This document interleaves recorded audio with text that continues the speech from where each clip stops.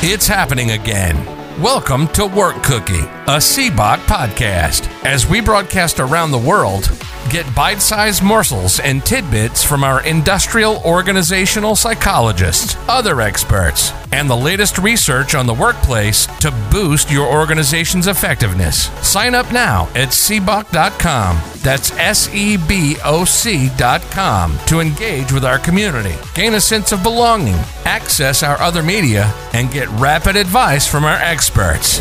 Don't forget to check out our corporate, career boost, recruiter, and even student memberships at cboc.com.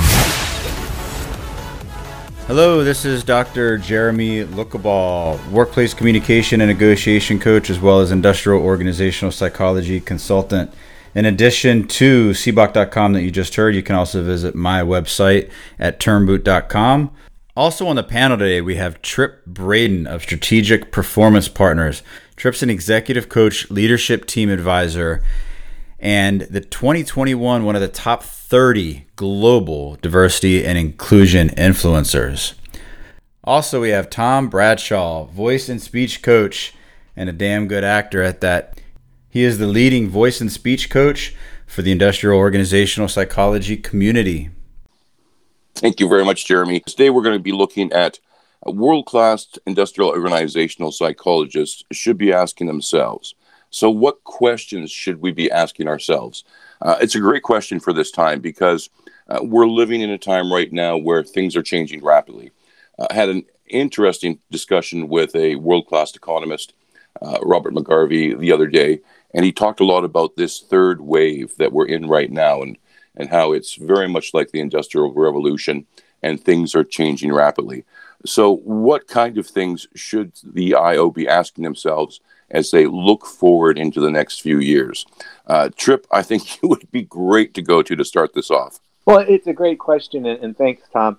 I'm not a world-class economist, but I'm a world-class future of work person, so I'll talk about it from that perspective. I think one of the fascinating things we have now, and I've heard this from a lot of other futurists I've talked to over the last several years, is we're finally at a point where if we can conceive an idea, if we know what we want to do, there's nothing that really can slow you down.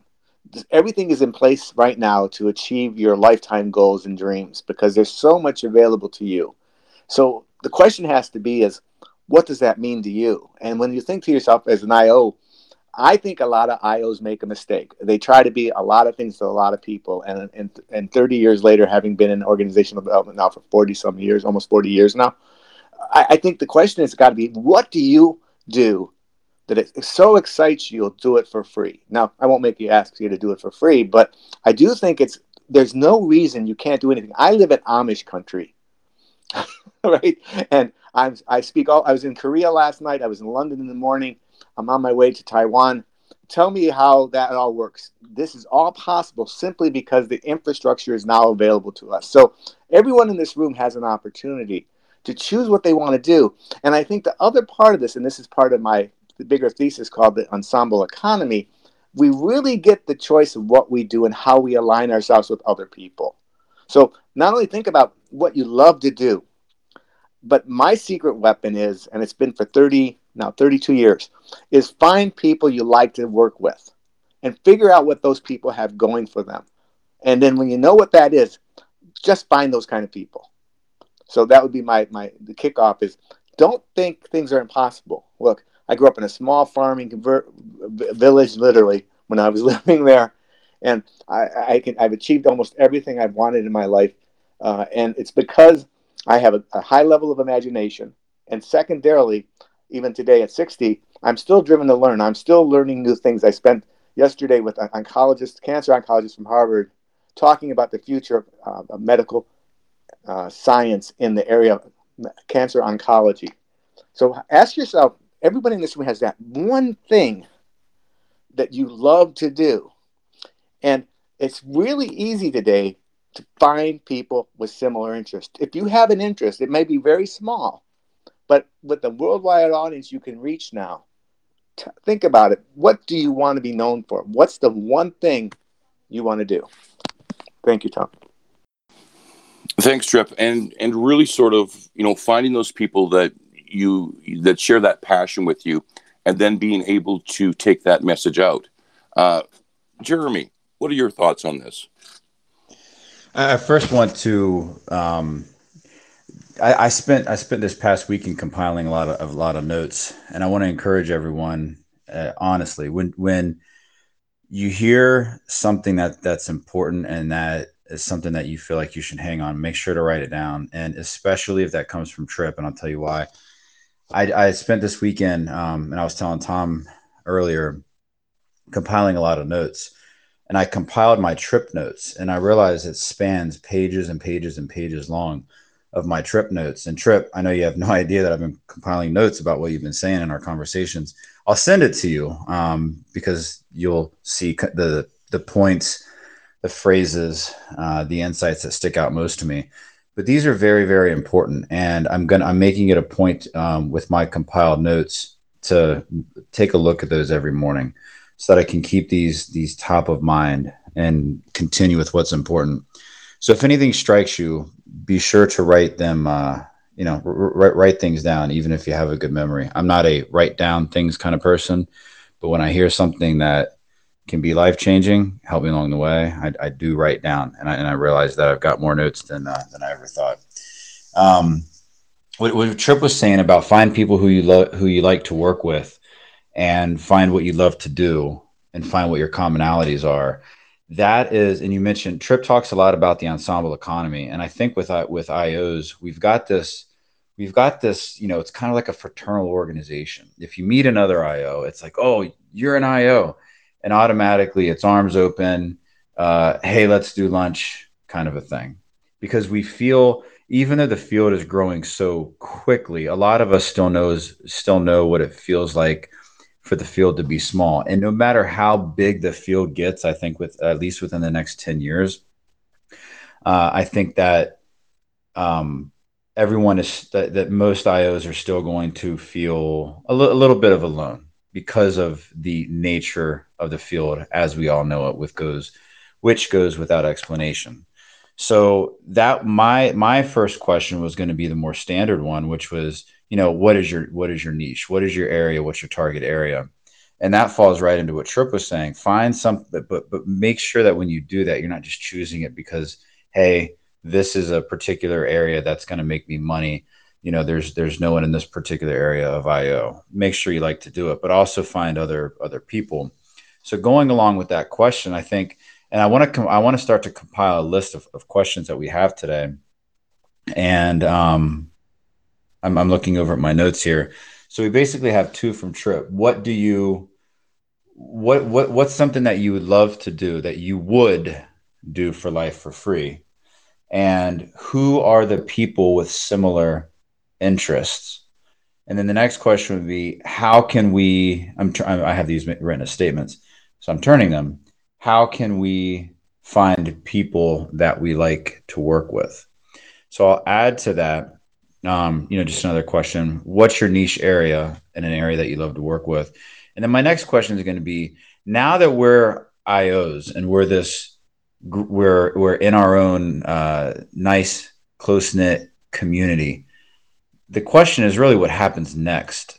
And I've got an idea, and Tripp has talked a lot about the ensemble economy, and I'm starting to understand it more and more the more I learn about it. What can we do as IOs that are interested? We're already here. We're on this format, and we obviously like to talk to each other, listen to each other, and we share similar interests. So what ideas, what are those creative juices? How can we pull our strengths together to get to where we want to be individually, and also to help each other to be successful while helping those that come after us in IO be successful as well, as we continue to work on IO's brand and the brand as a whole. And then also going back, and I'm thinking back what Tripp's saying, sometimes we do have to stop thinking of ourselves as, if we're talking to each other, sure, we can geek out as IOs, but sometimes our message, and I'm going off of what Tripp makes me think of, to the world needs to be, we're not just IOs, we're world-class consultants. We're world-class workplace consultants. And I think that's a message that really needs to that we need to think about on a daily basis. I'm going to leave it at that and turn it over to you, Tom.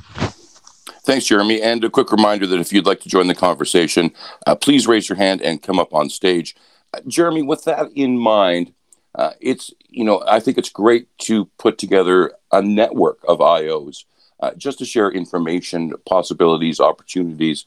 But you've actually reached outside the IO community as well. You're working with Sharon and myself. You're working with Trip as well. And do you want to talk a little bit about your journey in the ensemble economy, teaming up with us, and the work that's happening at Virtual Communication Mastery? Hit the wrong button. There we go.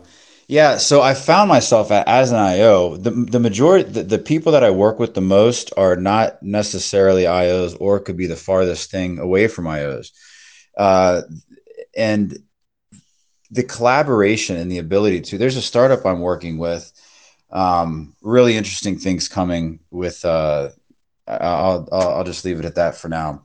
But the people, we did this thing where we each put a one-liner, and we have 15 different people, and I will find that list, and I'll read a little bit of that list in terms of, it's really like, this is what I do, this is what I'm focused on, this is what I'm passionate about, and that's it. It's a one-liner.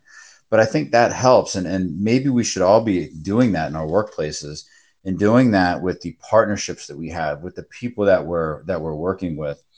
And for Virtual Communication Mastery, that's something I'm always able to, I find that I'm always able to find where I can take my passion, which my passion is IO and communication negotiation, and find people who have a need and enjoy and are sometimes amazed by those particular concepts. And with the VCM, that's where we're working on, it's very IO related, the remote workforce.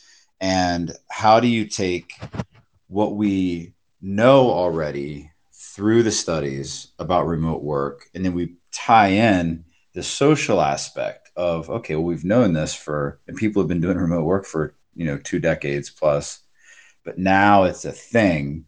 So now what do we do with it? And what's all the communication involved? What's all the science involved? And that's really, really interesting. I always find myself on the ground floor of exciting things. And it's weird that we're talking about the remote workforce as, the ground floor of the remote workforce. But it's really now that it's caught on. And now the companies are saying, I guess it's not a bad idea. I guess I do need to trust my employees. So it's important work that we're doing at Virtual Communication Mastery, and it's important work for the IO community as well. Tom? Yeah, I think it's going to be revolutionary, and I think the IOs are going to play a large role in that. Hello, Heather. Welcome to the stage. You want to unmute your mic and join us? Hi, thank you. You're very welcome. Sorry. That's right. Do you have a question or something to add to the conversation? I thoroughly enjoyed listening to honing in on what you would want to do for free and like finding that niche. I personally, before I went to IO, I was in applied behavior analysis and learned about OBM, or organizational behavior management. And I am super passionate about that. And so I found books and research just to try and learn more. And that's what got me into IO. And yes, I'm just soaking up all of your info. Well, let me ask you, where has that journey taken you to this point? And where would you like to be, in the next couple of years? Oh, of course. I initially was working for an ABA clinic and then went to school. I ended up with COVID and went and stayed at home and did school full time. And so I took extra classes. I took some certifications in OBM, and now I'm able to help apply it to some of my friends' jobs. I come in, I'm not like an official, consultant, but I'm able to help them create meaningful change and observe employee behavior to help everyone be more productive and safer and just get all of their goals in order. With that in mind, as sort of your passion, where do you see IO going in the direction that you're heading? Where is the change going to come, or what kind of change would you like to implement? I would love to see. So I was super passionate about ABA. However, I was kind of stuck only working with special needs children, which, don't get me wrong, I did not mind that. However, I thoroughly enjoyed seeing why employees behaved the way that they did, how I could help manipulate the environment and consequences to change certain behaviors. And so I guess OBM kind of focuses on the organizational side of IO psychology. Now, the industrial side, we can do the research and all that stuff. However, I would love to see more focus on employee behavior, manipulating the environment. And then, as you guys were talking about, we are moving to a remote workforce. And so how to motivate people who are working from home to be more productive, get their stuff done, and just stay motivated. Great insight, and all the best of you in that future, because I think it is going to be dynamic. Colin, welcome to the stage. Thank you. You're welcome. Colin, welcome to the stage as well. It's good to see you back. Do you want to unmute your mic and share your thoughts here? Hello, Colin. Are you with us? Yes, hello there. How are you? Not bad. Yourself? Great. All right.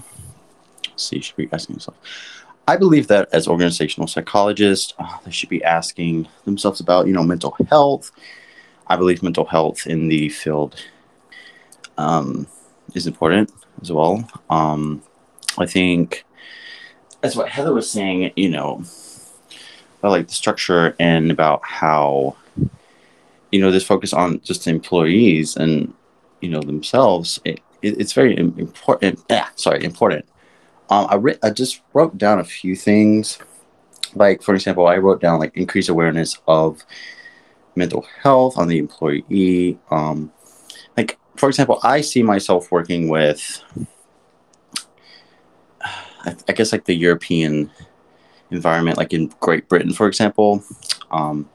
In a few years, I see myself working in Great Britain with the mental health experts there and trying to understand, hey, well, everyone has a problem. I'm here to solve it. What are the problems in the workplace? How crucial, in this day and age with technology, that we have this power to basically explain more, because each employee, I think, has their days where they're just not as productive as they should be. And I think as organizational psychologists, it's our job to kind of help them out of that loophole that they may be having. For example, what I think, or what I'm thinking in my head as a student is like, whether you have like a job shadowing model where you actually shadow an organizational practitioner and you go in and you basically work and engage in like skills, and you get to see, or behavioral consultants basically. And I feel like behavioral consultants could be a very vital piece to organizational psychology as a whole. Like, for example, I work with consumers with IDD. So it's very interesting. And, you can be in a clinic setting, you can be in a hospital environment, and you just see all these things that need to be fixed. Now, I'm trying to think here. And I also think that we should be not really focused on, we should be explaining all of our ideas to people that, or like-minded people that can help us, like behavioral consultants. I have a very good friend of mine. She's a behavioral consultant, and she's given me a lot of great ideas that organizational psychologists could implement, whether it's in their own practice, whether it's working with a team of people at a hospital, or different things like that. I apologize if I'm a little scatterbrained. I'm just trying to see what my notes were.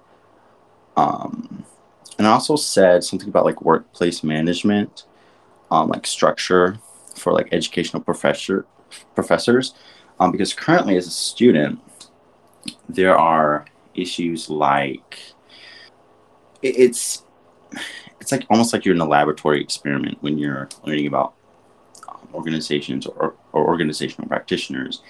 And you don't really get that hands-on feel until somebody comes in as a guest speaker.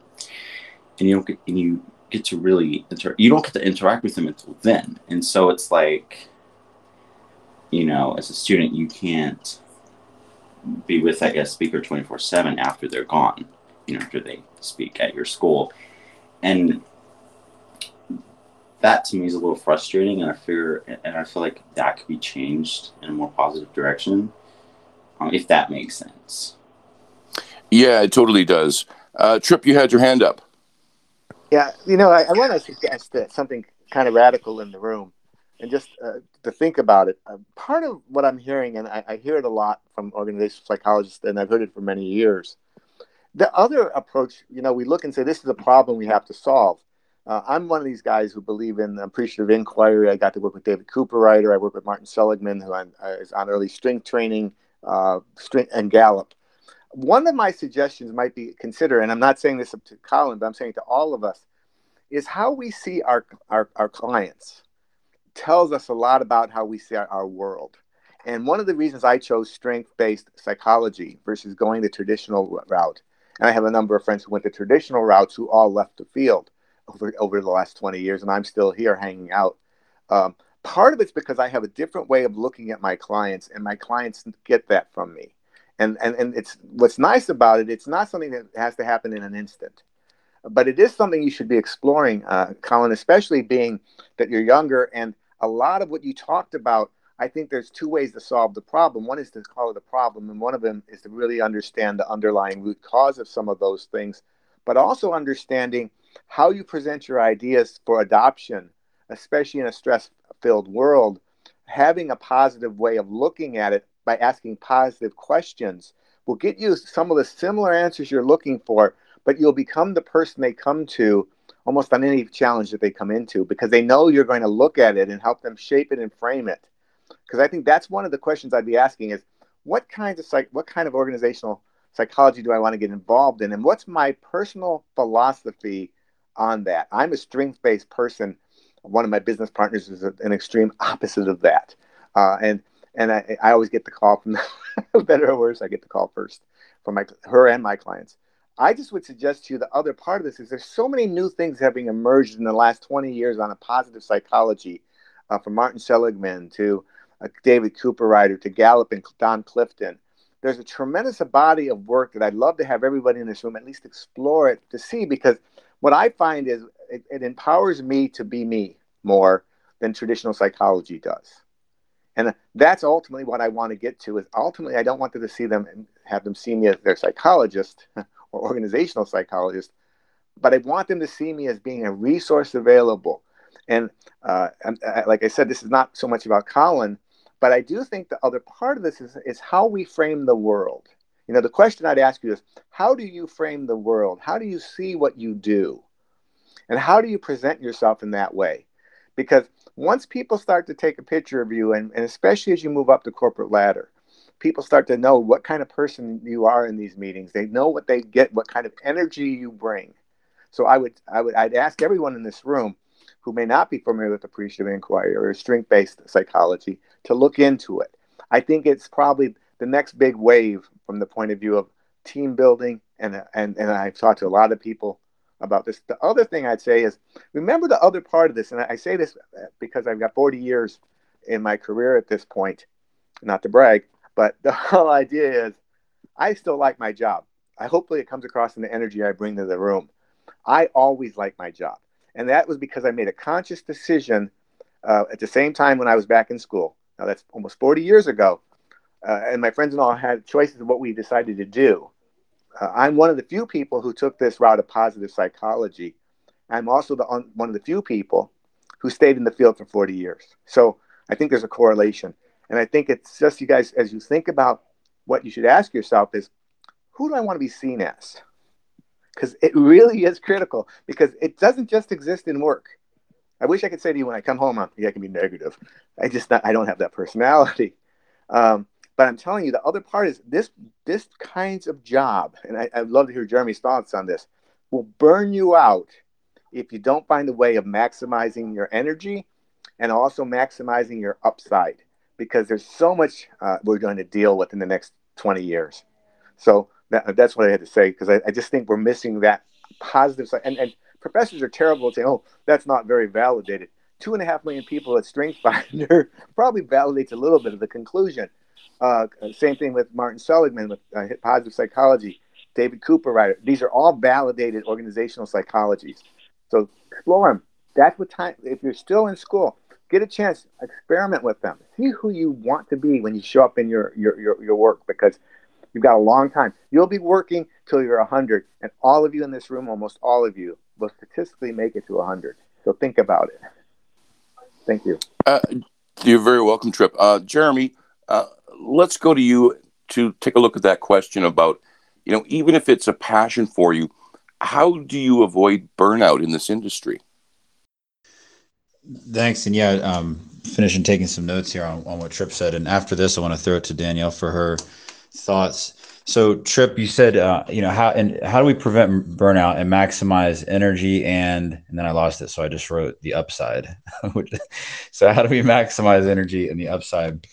Kim Musselman, a friend of mine in South Africa who works a lot with neuroscience, she posted on LinkedIn the other day, and I appreciated what she posted, something about people who get burnout often will work and work and work until they're tired, and then they take a break, right? Basically, they work until they're burnt out, and then they decide to take a vacation. But the more effective people are the ones who will take breaks incrementally in between, and I'm talking about months spans here, and that will do things for their mental health. They'll do, the exercising thing. They might take a camping trip. They're going to take time off. They're going to spend time with family and friends, but they don't just drive themselves into the ground. And I know part of that is cultural too, because here in the West, we tend to do that. And I think we've done that for a number of decades. So I really think that it is about, I think it all comes down to time management. And I think it all comes down to looking at to a couple of other questions that IOs should be asking themselves. If you're doing something, stop and say, if I wasn't doing what I'm doing right now, would I be doing it at all? And is it more important than what I could be doing? Does this have anything to do with my goals for today? There are 3 questions that Warren Buffett used to ask himself. The only problem is I can't find where I wrote them down, but it's the same. Trip, you might even know. It's the same kind of thing. It's these questions. If like with minimalism, if before you buy something, will this add great function to my life, or will this add great beauty to my life? And the last question is, how hard will it be to get rid of it? So there's different questions, and these are great self-check questions that we can ask ourselves in almost any situation to maximize our potential. And then, is this worth my while? When you think about it, I think when you do the math, 15 minutes a day comes out to 2 weeks per year of time. Think about that. So if you do something for 15 minutes a day, whether it's social media, whether it's check the news, whether it's whatever it may be, just 15 minutes. And we all know, look at the data with the hours a day that people are wasting. Just 15 minutes, you get back 2 weeks of productivity in your life, or 2 weeks of vacation, or 2 weeks of spending time with the kids, or reading, or whatever it is that you just love to do on the side. There's so many things that we don't stop to think about. And I think a big part of that is just stopping. And it's all about the habit. Use Headspace, get into some habit of, even if it's a small meditation. I think the 2 main meditation apps out there are Calm and Headspace, but do those kinds of things. Also, be sure to, what's the saying? If you do something you love, you never work a day in your life. Going back to what Trip was saying about finding people that share your same interests. If you're working on the projects and you're working with the people that you like and enjoy working with, it's going to feel less like work and maybe just a little bit more like a vacation. The last thing I'll mention before I want to throw it over to Danielle for any questions or comments. Anyone, if you remember back in college, high school, whatever it may be, once you, if you're, or even work, right? How many people work, like if you work a 9 to 5 on Monday through Friday and you're working on a Saturday, does it not, don't those Saturdays kind of feel like they're not really working days? Even though you're doing the work, it just feels a little different because it's Saturday. You don't really have to be there. It's just Saturday. If you choose to go in, let's say, to work a little more, that's the kind of feeling I think you can get where it's less stressful if you're working on something that you love and that you're working with people who share the same passions and interests to you. Uh, Danielle, let's go over to you for some thoughts, and then Tom, I'll let you take it over, please. Good morning or afternoon, depending on where you are. I want to piggyback on what Tripp was saying. I 100% agree and practice the things that he talked about with appreciative inquiry and strengths-based and whatnot. I recently attended the 2021 ISCP. If you're not familiar with them, that's the International Society for Coaching Psychologists, their 2021 Congress. And what was interesting that I found was there was a study that was shared that showed that most of coaching is headed toward being all about wellness. Sure, they take performance and other things into account, but they really focus on wellness. And then on the other side of that, there was a business coach who said, if you're doing business coaching, you shouldn't be doing wellness. You should just be doing whatever the organization is asking you to do to help with progress and production and whatnot. And so with that in the back of my head, and then listening to what Tripp was talking about, I kind of struggled with this a little bit for myself, asking myself, how much wellness do I allow into sessions with my clients? And wellness is important, but as an IO, we have to think about the system. We have to think about the organization and where it's going. And I really like to get involved with the leadership teams and find out what is their plan, where are they going, how do they plan to get there, what's their mission and vision, and who are the individuals that I'm working with, and what's their role in helping that to move forward. And yes, we got to make sure we're preventing burnout. We've got to make sure that we're keeping people well, but we're also having to focus on, are they doing what they need to be doing to help them to push the company forward? Are they doing what they need to be doing to help them with their position in the company or their career? I can't tell you how many times I've coached people out of the jobs that they were in because they weren't in the right job.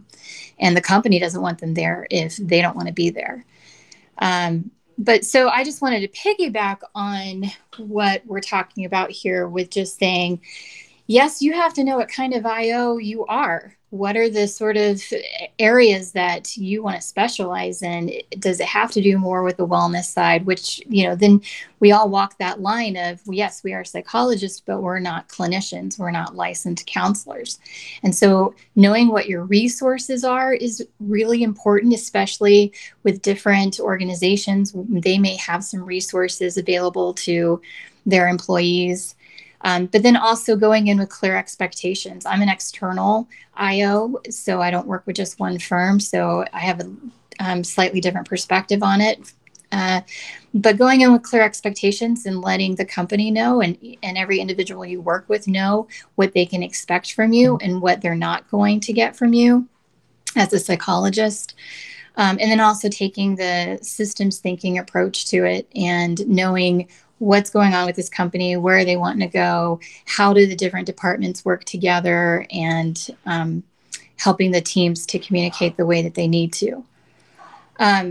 So that's my comment on the current topic of discussion. But I also wanted to add, and going back to the main question of what should we be thinking about as world-class IOs, something that I think about is, when I'm working with different clients, am I doing a pretty good job of sort of upselling, if you will, for lack of a better word? Am I doing a good job of letting my clients know what all I'm there to help them with? Because if they're used to me coaching individuals, or they're used to me doing skill assessments with individuals or training folks on things. Tom, your mic. Sorry, Danielle. Tom, your mic is hot. Just there you go.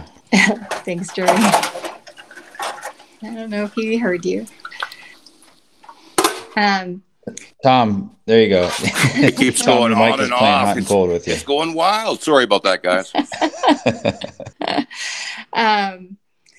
So if they're used to seeing me do one or two things, they may not know all the other things that I can do for them. And so I have to make sure that I'm letting leadership know, hey, you can use me for this and that as well, and include me on certain conversations. And like Tripp was saying, we may do a better job of framing things better for folks. I just did that in a meeting I had a couple of days ago because someone was getting very passionate about the topic of discussion. And so as the IO in the room, even though that's not what I was there to do in this particular meeting, I helped them to reframe the conversation and ask good questions so that everyone in the room felt like they were heard, and we could approach the subject with a calmer tone.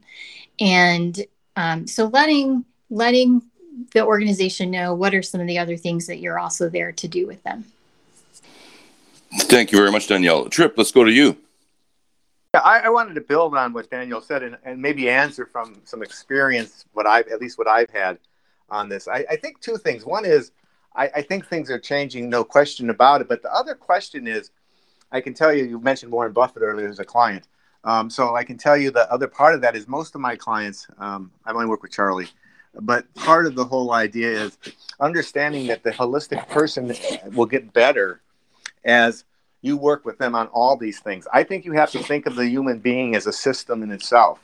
I mean, and I would also unencumber you by saying it's the power of the both and. We can do both. And we sometimes can do both in the same conversation with somebody, where I can't imagine any of my high-performing executives or my high-performing special operations teams I've worked with not having that inclusiveness of understanding themselves. So part of it is we have to become more agile and flexible in what we do. Because I think, you make a perfect point. They only know what you do because of what you do. But it's kind of like what I always tell Jeremy. It's like consulting. There are no ta-das in consulting. You don't get to, at the end of the performance, at the end of the consulting engagement, take your bows. So I think one of the skills you can work on to help improve your skills is how do we develop that capability of moving in and out and be flexible enough to work with the people where they're at, knowing that by working with them in some problem areas or potentially opportunity areas, we change the dynamic in the room like you did with the question. So I think as we move forward, we're going to find more and more people, and this is very Buddhist, so I'll always give credit to where it belongs. I heard this from the Dalai Lama. But it's the holistic idea that every individual is an ecosystem in themselves. And if we think about it that way as an IO, thinking there's a lot of different kinds of things, because organizations only perform as well as individual components.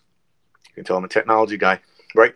But think about it from the point of view of not being limited by the conventional wisdom that's out there today. But consider this as your own discipline, and how do you want to do it? Because you will find throughout your career, I can promise you, you will find people in very bad situations. Yet they have everything in the world they want. And you don't have to look too far in the news to see some of these people take their lives. So you have a choice. You have to decide. You also have to have partners. When I get people that are really on that edge, I call my friends a psychologist or psychiatrist to get involved. But that's part of my own boundary system. And you need to think to yourself, the question is, what are my boundaries today? And how might I expand them going forward? But not being encumbered by a model that's ineffective in today's world. Thanks very much for that, Tripp. It kind of leads me to a question that sort of popped into my head when Danielle was talking, and it's about the work-life balance. With the work I'm doing, I keep hearing about this trend, which has already started, where people are leaving their jobs. Sometimes it's because they've been working hybrid or remotely, and now they're being told they have to come back to the office. So what's the role of an IO in helping individuals establish that work-life balance? And I'll just throw that to anybody who wants to unmute their mic and take a try at that. Tom, I'm going to take a stab at a previous question, then I'll get you back to that one. Or not a previous question, but a couple of things that have been thrown around in terms of the boundaries and the competencies with IOs. And one thing as an IO, as any consultant in the workplace, we don't we've got to be careful. And this is, these are in the, APA guidelines. Everything is very important. We've got to be very careful with throwing around the word mental health. We have, when you look at mental health on a clinical basis, we have zero to do with mental health. And that is a boundary that we cannot cross. So anything that ever starts to signal mental health, we've got to say, basically, I've got to recognize my competency, and it's unethical, and it's against very specific APA codes that we've got to refer out immediately. So I love what Tripp said about understanding those competencies, and those who have had the formal IO through the APA, the formal education and the formal code of ethics run through and so forth, we've got to immediately make sure. So how do we get past that in the workplace? How do we get our message across without saying the words mental health? Because let's face it, 5 years ago, 10 years ago, saying the word mental health in the workplace before the big trend of mental health and wellness, that's where that would really knock IO out of the branding, because we've always had this problem as IO psychologists, just because of the word psychology. People think, oh, you're an industrial organizational psychologist, so you do therapy with people in organizations. I guarantee every single IO in this room has heard that. I guarantee it. And we've all heard it. No, we don't throw people on a couch, and we don't do Rorschach ink block. It's the scientific study of the workplace, and it has nothing to do with what is called in the clinical world abnormal behavior, which is when you're looking at mental illness, which can be categorized clinically. We deal with the opposite of that, which is categorized as, when you talk in clinical terms, normal behavior. As soon as we get to anything that could be clinical, we have to refer out. So on that note, what can we do? Well, we can talk about, instead of saying mental health, we can say preventing burnout with health and wellness, and doing such in a way that we create a strong emotional attachment to the organization and a strong commitment to the organization, because of what the organization is providing for its employees in regards to their own health and wellness, and go that route rather than throwing out the word mental health. I wanted to add in 2 questions. So we're focusing on the questions. So one thing I turned that Tripp said into a question is, so I'm switching gears here. Am I flexible enough to meet people where they're at? So that's another question that we need to be asking ourselves. Am I flexible enough to meet people where they're at?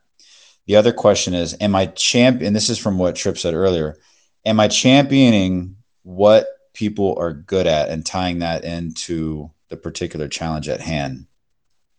And what Tripp said that got me thinking about that was, he said, ask questions and have a positive way of looking at your clients in the world. I'll repeat that because it's very important. Ask questions and have a positive way of looking at your clients in the world. And it made me think of a relationship between maybe a middle school coach of a soccer team. And there's a soccer player. Is it, here's what you do, I'm the coach, I can really teach you, here's what you do? Or is it really being that particular kid's a champion? You're really fast. You're really good at seeing the bigger picture, but being able to champion. So I'm thinking about this in terms of clients. Let's take a client who owns several retail shops, and they're dealing with an issue with some of their managers wanting pay increases, for example. Well, what is that person already good at? So being their champion, looking at them in a positive light. Yes, they have a problem. You're already looking at yourself in a positive light because you're the consultant. And of course, they're coming to you. So your chest is all big and you're like, I know everything. But how can you be their champion? How can you ask questions to them in a positive way and look at them and the world around them in a positive light? So that question was, am I a champion to what people are good at, to what my clients are good at, and tying it in, what they're good at, into the challenge that they are facing? Tom, I'm going to turn it over to you. I am going to bring up Angelo because I see the hand is up. But Tom, over to you. Thank you very much, Jeremy. This is all really interesting. And I want to sort of bring us back to the question we started with, where, what are the questions that IO should be asking themselves today? But let me hold that thought. Angelo, welcome to the stage. Do you want to share your thoughts? Yeah, absolutely. Sorry for hopping on late, so I missed a little bit earlier, but that point about, the clinical psychologist versus the IO psychologist, I happen to work in community mental health as well, and I've been there for almost a decade now. And I kind of took that into some of my studies with IO psychology, and there's obviously some of the stigma related to mental health, and we're operating from the same clinical perspective. But I've found that when we talk about things like what you just mentioned there, Jeremy, right, with having a positive way to look at the world or asking questions of your clients, and that's really, a strength-based approach to working with anybody. So those individual perspectives can be applied to customers. But um, when I first hopped on, I think we were talking about that work-life balance and boundaries, and that really brought me back to some of those. I know I don't want to go down the clinical route too much, but the same way that we work with an organization or a customer to help them identify what area of scope that they're working within, right? Understanding where those boundaries lie, what their strengths are within that area. And that also includes where you're not going to place your energy, right? And as an IO psychologist, we should somewhat be doing this with ourselves, right? What are our own strengths and what are the areas that we're trying to focus on and make a difference in? And also using that to somewhat exclude things that you're necessarily not comfortable with, because and some of that burnout just comes from overextending ourselves and losing a sense of control. And that happens when we take on too much or take on areas that we're not necessarily prepared to move into. Right. So for an individual IO psychologist, I think it's good to have an understanding of, what's your strengths, what's your scope, what areas can you control, and in the areas that you feel like you're lacking, bringing awareness to those as well, and not trying to, always, we should always be pushing further and pushing forward, but also we should do it a little bit strategically so that we're not burning ourselves out on both ends. Thank you very much for that, Angelo. Let me ask you, if you don't mind, I've been talking with a world-class economist, Robert McGarvey, and he's talking about this transition that organizations are going through, where they're going to start to more and more realize that business is not about the factory or the machine, that business is really about the individuals, about the employees. So if we see that transition happening, what's the future of IO look like? And are there some perhaps niches that are going to become necessary to fill in the future?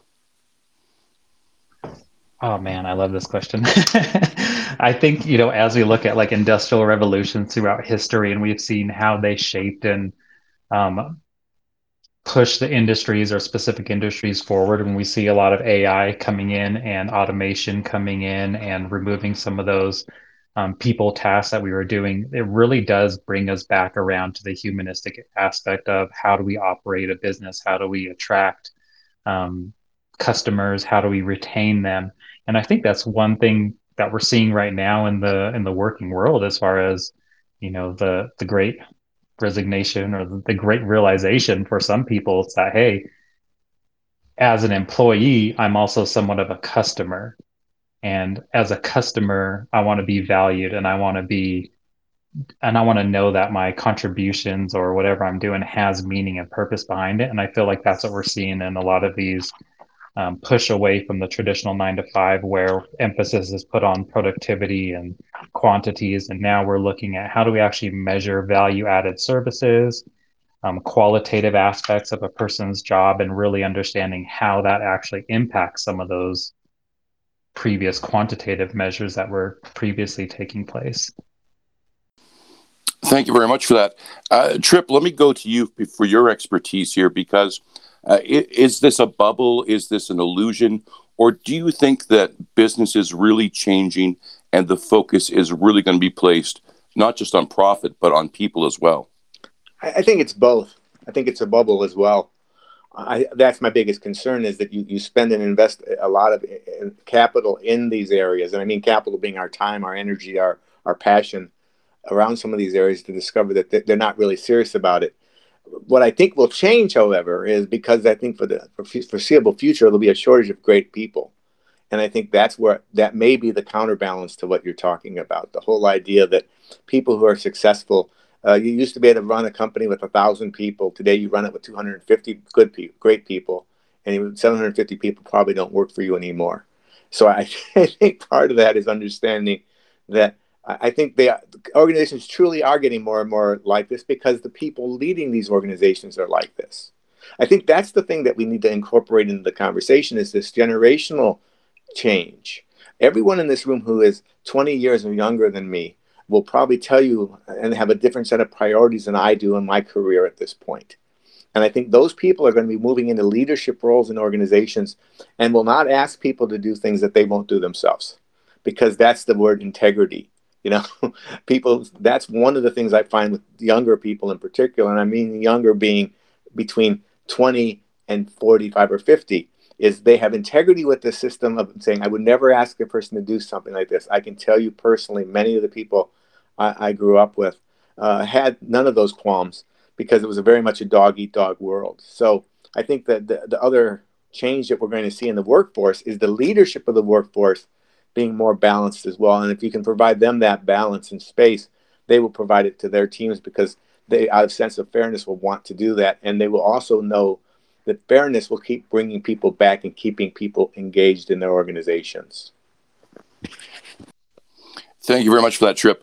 Just a little reminder to everybody that we've got about 7 minutes left in this room, but Jeremy will be starting another room at the top of the hour. Colin, you had your hand up. Do you want to jump in here? Yes, sir. I was getting ready to say that my current workplace balance is 4 days a week. And it's 4 days a week because of school. And I think there was a study done by a psychologist, and they were saying that, I think it was Microsoft, and they were saying that their employees are allotted only that they can work. They don't have to work 5 days a week. They can work 4 days a week. And I've noticed that as I work 4 days a week, my stress level has gone down. My productivity, my production level has increased, and my mental state is actually better than it was working 5 days a week, because you're essentially 5 to 6 days is overwork.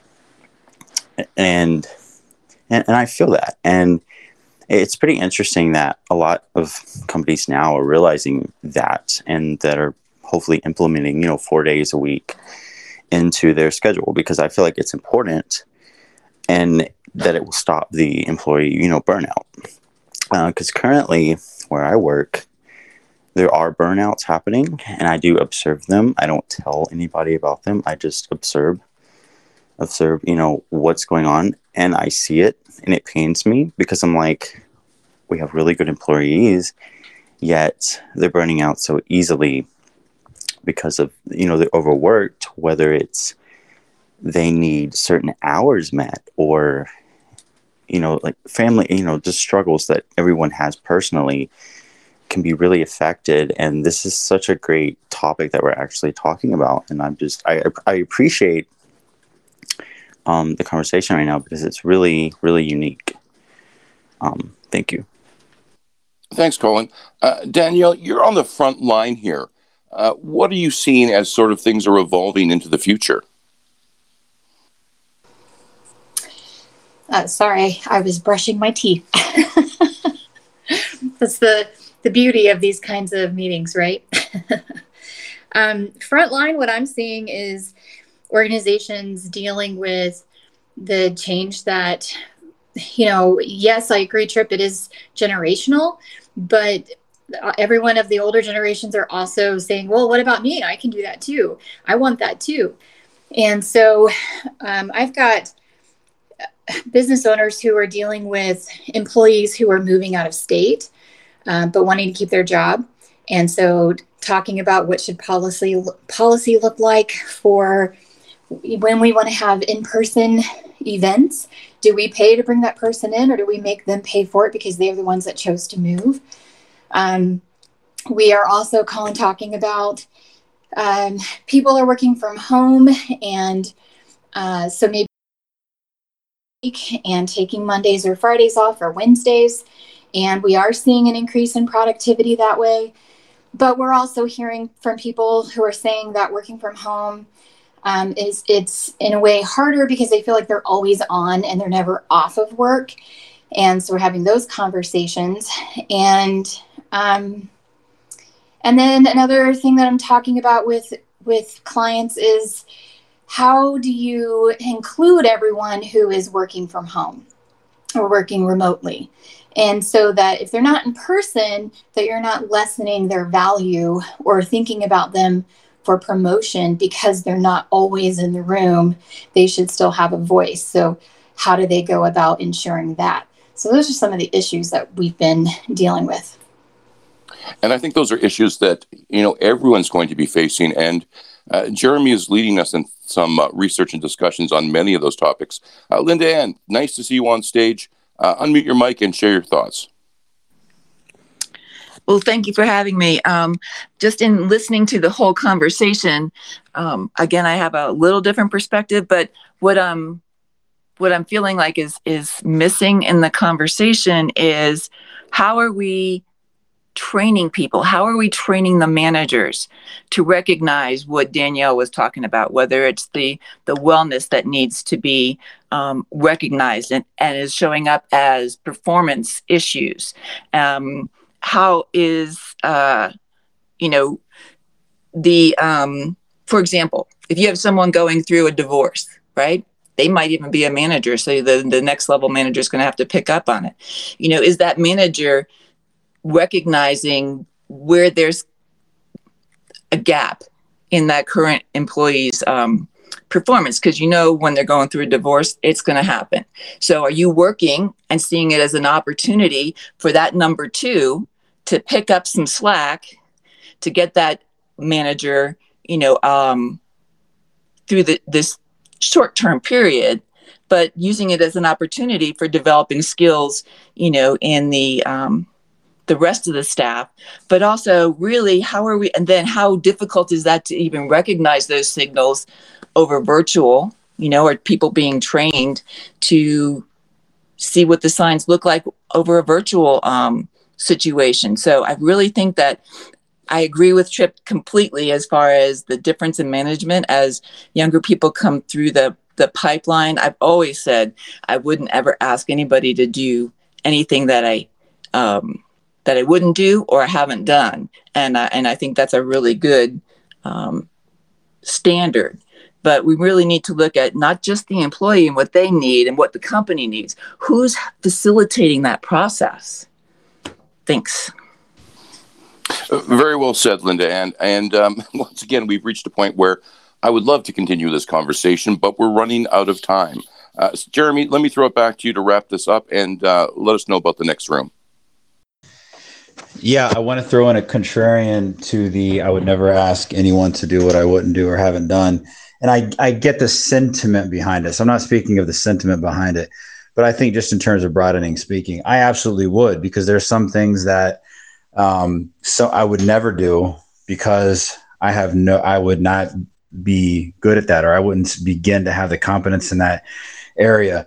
And if I know my team well enough, I may know someone who loves the really tough challenges, the dirty work, the scary work, the frightening work, whatever it may be. So I think the lines of thinking, and Linda Ann, I completely get where you're coming from. So I'm definitely not arguing your point there. But I guess what I'm saying is, for managers, if you know your teams well enough, you'll know the ones who you should be asking to do things that you've never done and would never do, because you know that they have a knack for those particular problem areas that are just so unique, but yet tie into their talents and can build them up to make them feel like, Superman in the workplace. So, but Linda Ann, completely agree with you saying, but always looking to provide a contrarian thought process or pattern to that. Where we're at next is, and Linda Ann, please follow us over there. I know you will.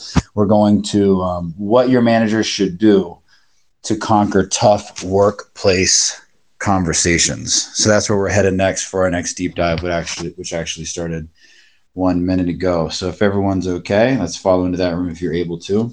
And I'll close this particular room in 5, 4, 3, 2, and 1. Thanks for listening to this episode of Work Cookie, a CBOC podcast. Don't forget to sign up at cboc.com. That's SEBOC.com to engage with our community, gain a sense of belonging, access our other media, and get rapid advice from experts. Would it be a bad idea to make your most challenging workplace problems go away? Don't forget to check out our corporate, career boost, recruiter, and even student memberships at cboc.com.